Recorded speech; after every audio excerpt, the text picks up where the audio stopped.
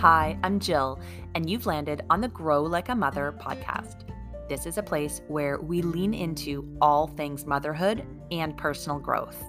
We talk about the good, bad, and ugly in a way that's real and relatable. Whether I'm interviewing guests or sharing my own wisdom and learnings, this is half an hour for you. Put this on in your car or on a walk, while you're doing chores, wherever it fits into your life, and give yourself the gift of prioritizing yourself. You'll hear tips and tricks and tactics to help you get aligned with the version of you that doesn't just go by the name mom. You'll hear my methods of time ownership and goal achievement and learn how to master your mindset and tune into your intuition. These are the things that can create true transformation in how you navigate life and take you from feeling overwhelmed to in control. This is motherhood mixed with woo. Thanks so much for joining me. Let's dive in. Welcome back to the Grow Like a Mother podcast. We're into episode 5, and if you missed the bonus podcast that got released on January 16th, 2022, go back and check that out.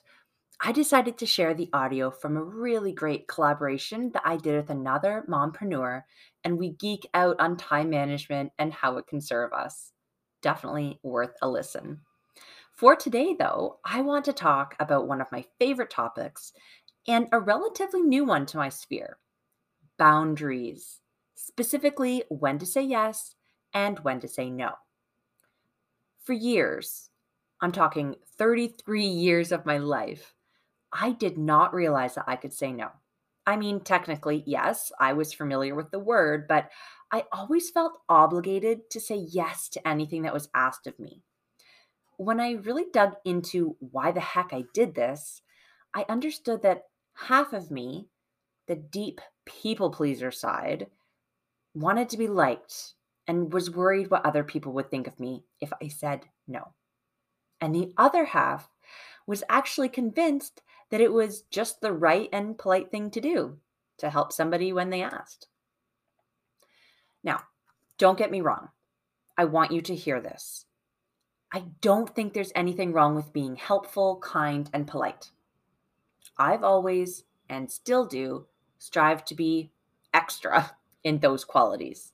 But what I didn't realize for so many years is that saying yes to someone or something is actually me saying no to myself and the other things that I could be doing with my time, energy, or money. And when I looked at it from that perspective, I got really serious about thinking twice before I said yes to helping a friend move on a precious Saturday off or making a donation to Susie's kids' hockey team fundraiser. And then I went one level deeper, which I'm prone to do. I started asking myself what I actually wanted to be doing with my time, energy, and money, instead of just reacting to the offers and opportunities that were presented to me. I took control of my calendar and I started to schedule out things that were important to me, like time with my friends and massages, reading, getting outside, you name it. Because we all know if it's not in our calendar, it isn't happening.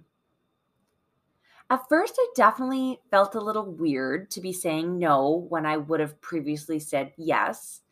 That's inevitable. Change is uncomfortable, and not just for me. I also noticed that the people that I was saying no to were a bit surprised also. But lucky for me, no one challenged me. And so I got confident and I kept doing it. And building up the strength of protecting my time and the sky not falling down on me when I did protect my time gave me the confidence to go out and do it even more. You know that I love to give you techniques and tactics on how to implement the things that I talk about. So, here are 2 simple and effective ways that you can easily decide right in the moment whether you should be saying yes to something. The first technique I affectionately call the fuck method. This is a great place to begin if you're wondering where to even get started with flipping the script and really evaluating whether you want to do something before you automatically say yes. Whenever you're presented with an offer, an opportunity, or an ask, you simply ask yourself if you want to do the thing. If the answer isn't a resounding fuck yeah, then it has to be a fuck no. It's that simple. Thinking in binary, black and white terms will give you a really good place to start. Saying no doesn't have to be painful. I know you're probably already feeling anxious just thinking about it, and I definitely wanted to puke when I imagined the scenario of saying no to someone for the first time. And when I actually had to do it, my heart was pounding out of my chest. But I learned quickly that it is possible to say no quickly and politely. You don't have to be a dick about it. You can just say, I can't this time, or that doesn't work for me, or I can't make it. Not this time, but thanks for thinking of me, or a simple no.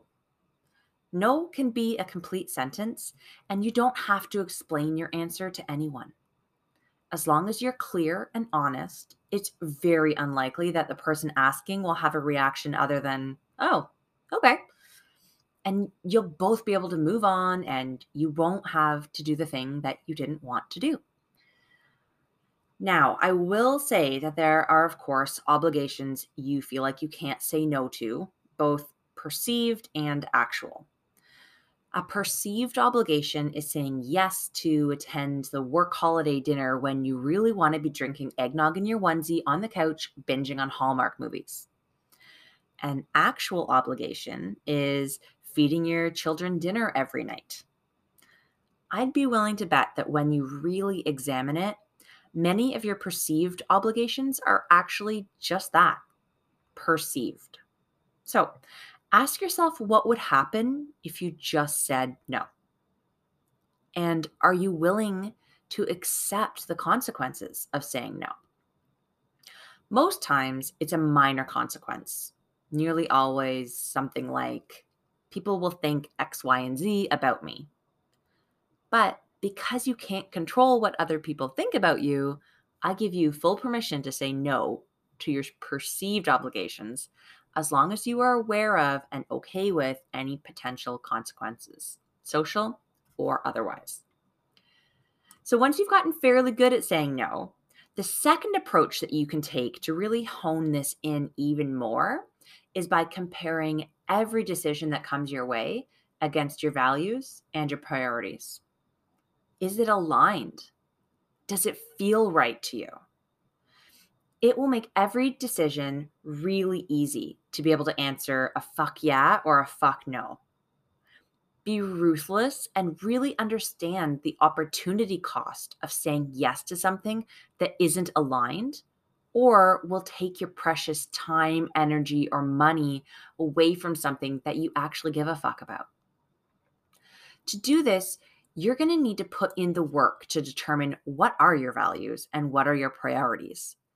Something that we really go through in depth within my paid programs and courses. And of course, you can always find more information about those at the website www.livingwithheart.ca if you're interested in learning more and diving deeper.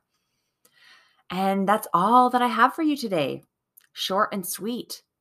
Just like the time it should take you to make a decision on whether or not you want to say yes to that next thing that comes your way. Stand strong in your decisions, and you'll soon start to see time opening up and your life improving overall because you're suddenly focusing intentionally on doing the things that are important to you, aligned with your values, and that you're super fucking excited to do. Thanks for spending some time with me today. I love chatting with you.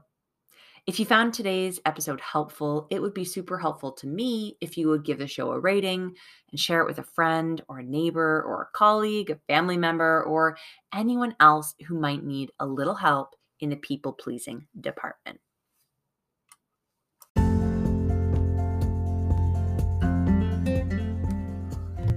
I want to thank you so much for tuning into the Grow Like a Mother podcast this week. You can find more great tips, motivation, inspiration, and community on Instagram and Facebook at Grow Like a Mother on both platforms. And if you enjoyed today's show and wish that you had found it sooner, I invite you to leave a rating or a review wherever you're listening.